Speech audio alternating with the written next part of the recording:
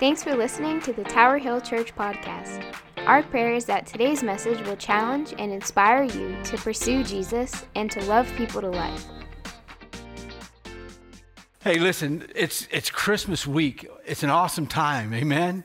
An awesome time to be with family, but it's also know that what Jesus Christ has done for us. And you know, we've been in a series called Good News of Great Joy, and today we're going to talk about the God of hope, the God of hope.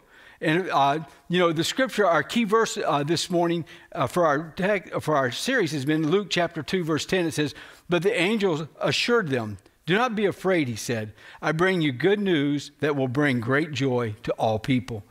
If there's ever a time that the world needed some good news, how many know? I believe it's now. Amen. It's now. The world needs the great news, and we have that, and we have that hope today. The word hope actually in the dictionary just defines it this way: a feeling of expectation and desire for a certain thing to happen. I don't know about you, but there's a lot of things changed. I was hoping to do this past year. How about you?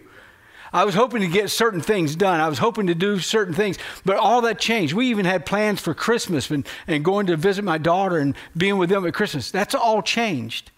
Because why? Because situations, circumstances, we know what we've been going through. And I had expectations, but they weren't fulfilled. You know what the word says about when hope is deferred? It says when hope is deferred or if hope is postponed, it makes the heart sick. And if you look around our country today, there's a lot of people sick, emotionally sick. I'm not talking about physically so much, but there's emotional sickness because they had hopes and dreams this year that they thought were going to be able to do certain things, but those things have not been able to be accomplished. And now they're struggling and knowing how am I going to get through this next few months? How am I going to get through next year? But here's the hope we have in Christ, amen? We have a hope in Christ. See, living for others produces hope. How many know when you begin to live for yourself, it's all about you, isn't it? But when you begin to live for others, it brings hope alive in you. When you start seeing God do certain things in people's lives, and all of a sudden you get excited, all of a sudden hope rises up within you. And here's, I think, one of the biggest problems today is we're so much tuned into ourselves instead of what God really wants us to do. And see, there's so many churches that are more inwardly focused instead of being outwardly focused. How many we the church should always be outwardly focused, how we can touch people, how we can minister to them. Look what Romans 15, verse 1 through 3 says. He says, "We who are strong must be considerate of those who are sensitive about things like this." And things he was talking about, food and stuff he was talking about, Paul was writing about. He says, we must not just please ourselves. We should help others to do what is right and build them up in the Lord. For even Christ didn't live to please himself. As the scriptures say, "The insult of those who insulted you, O God, have fallen upon me." Christ did not live for himself. But there's a statement he makes here in verse 1. He makes a statement, we must not just please ourselves. How many of we are a pleasure-happy people, aren't we? We like to be entertained.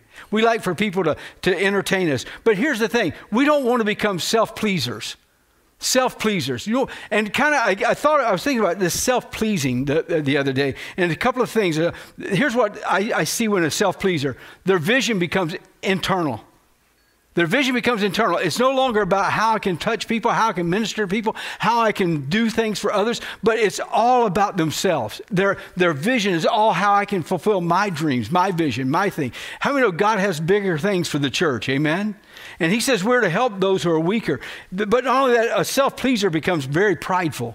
Very prideful. They're looking out for number one. In other words, it's kind of like they have this me-first attitude.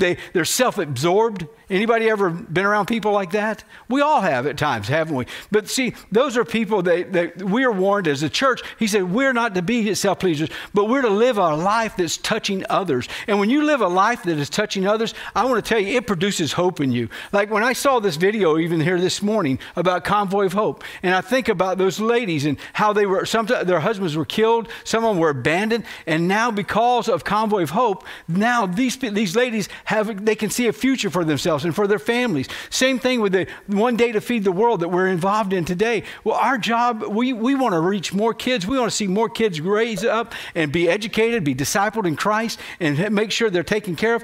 That's what God has called us to do, amen? Touching people. So when we can begin to touch people, it makes a difference. But see, somebody that's self-pleasing, somebody like Josh could be sharing his heart with me. And all of a sudden, if I'm a self-pleaser, what happens? Automatically, I'll turn that conversation around so it's all about me, instead of listening to what he has to say. And if you're one of those people that do that, you need to say, God, break me of that. God, help me not to be a self-pleaser, but God, help me to show me how to touch other people's lives. See, we're told that we're to build others up. We're to help others in these scriptures and help them to grow in their strength. So we don't want to be self-pleasers, but when we help others, it produces hope in us. And hope produces hope in them. The scripture gives us hope, amen?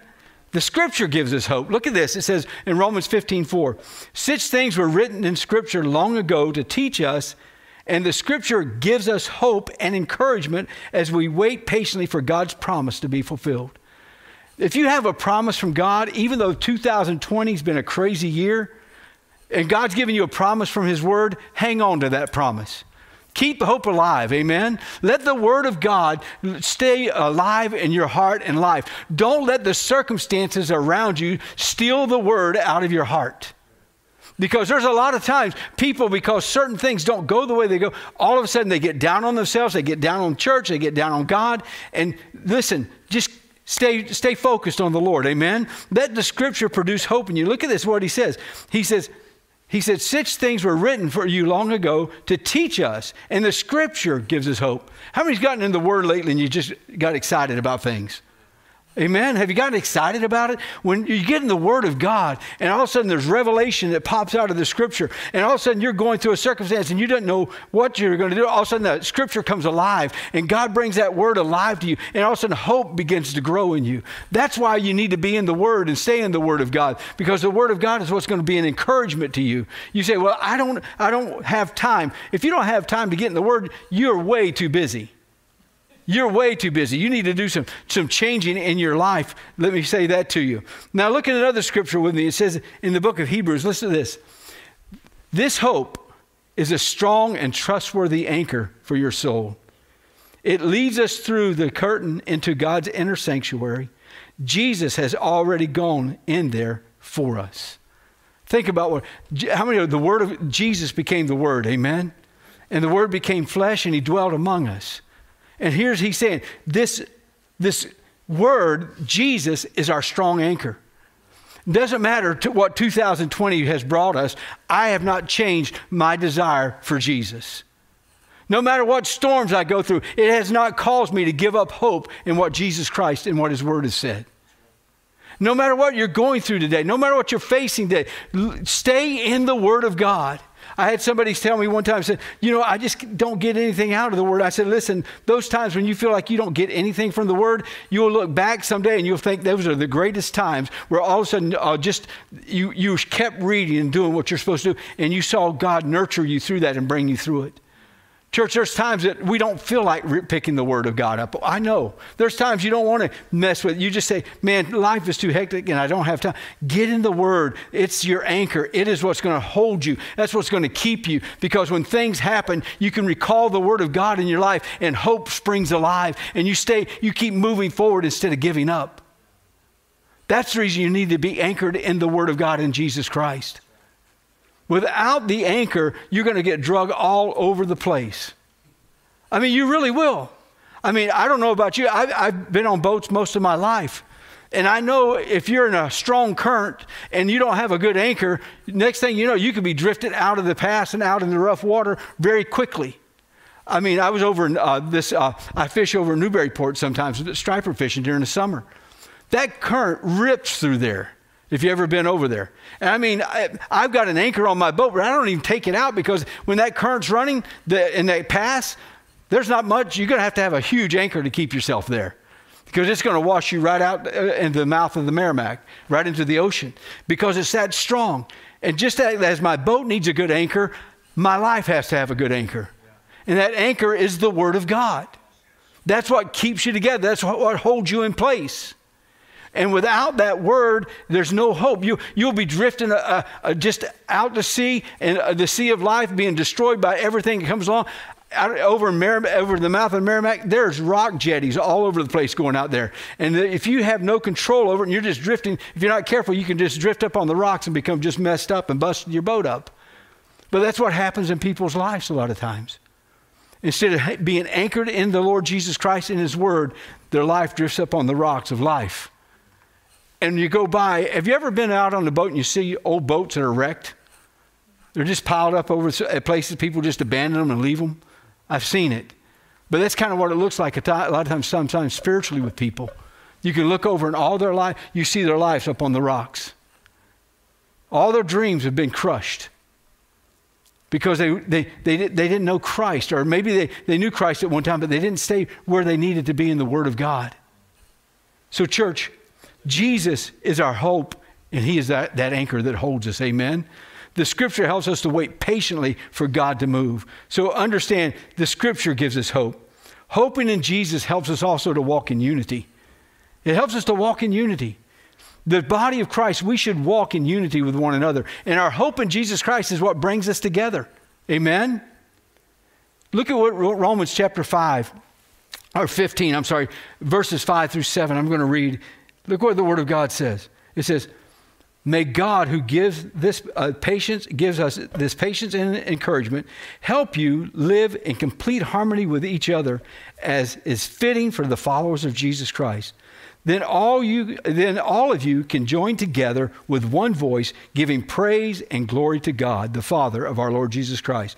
Therefore, accept each other just as Christ has accepted you, so that God will be glorified.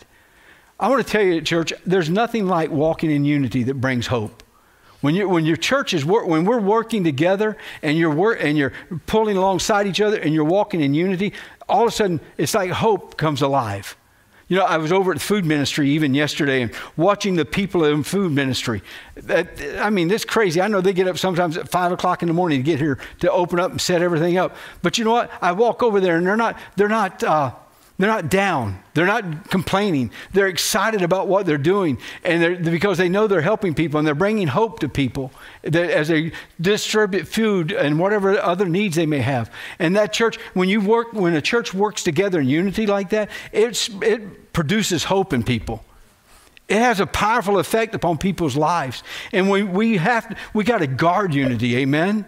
We got to guard it and not let the enemy come in and try to tear that apart. Because church, when unity is gone, I've seen this happen before. Destruction takes place. And when destruction takes place, all hope is gone. I don't know about you, but I've been in churches where I have not been the pastor, but I attended churches where there was broken unity within the church. All of a sudden, without unity, there was division. And then when division took place, it become infighting. And then all of a sudden, church started to splinter and people started leaving. And all of a sudden, it's all over. There's no hope anymore. People say, I might as well just leave. There's no reason to stay here. So we have to guard against that, amen? And when we work together in unity, it produces hope in us. Like I said, the food ministry, I observed it yesterday. There's people working and just loving the Lord and loving the people that come in. So hoping in Christ helps us to walk in unity.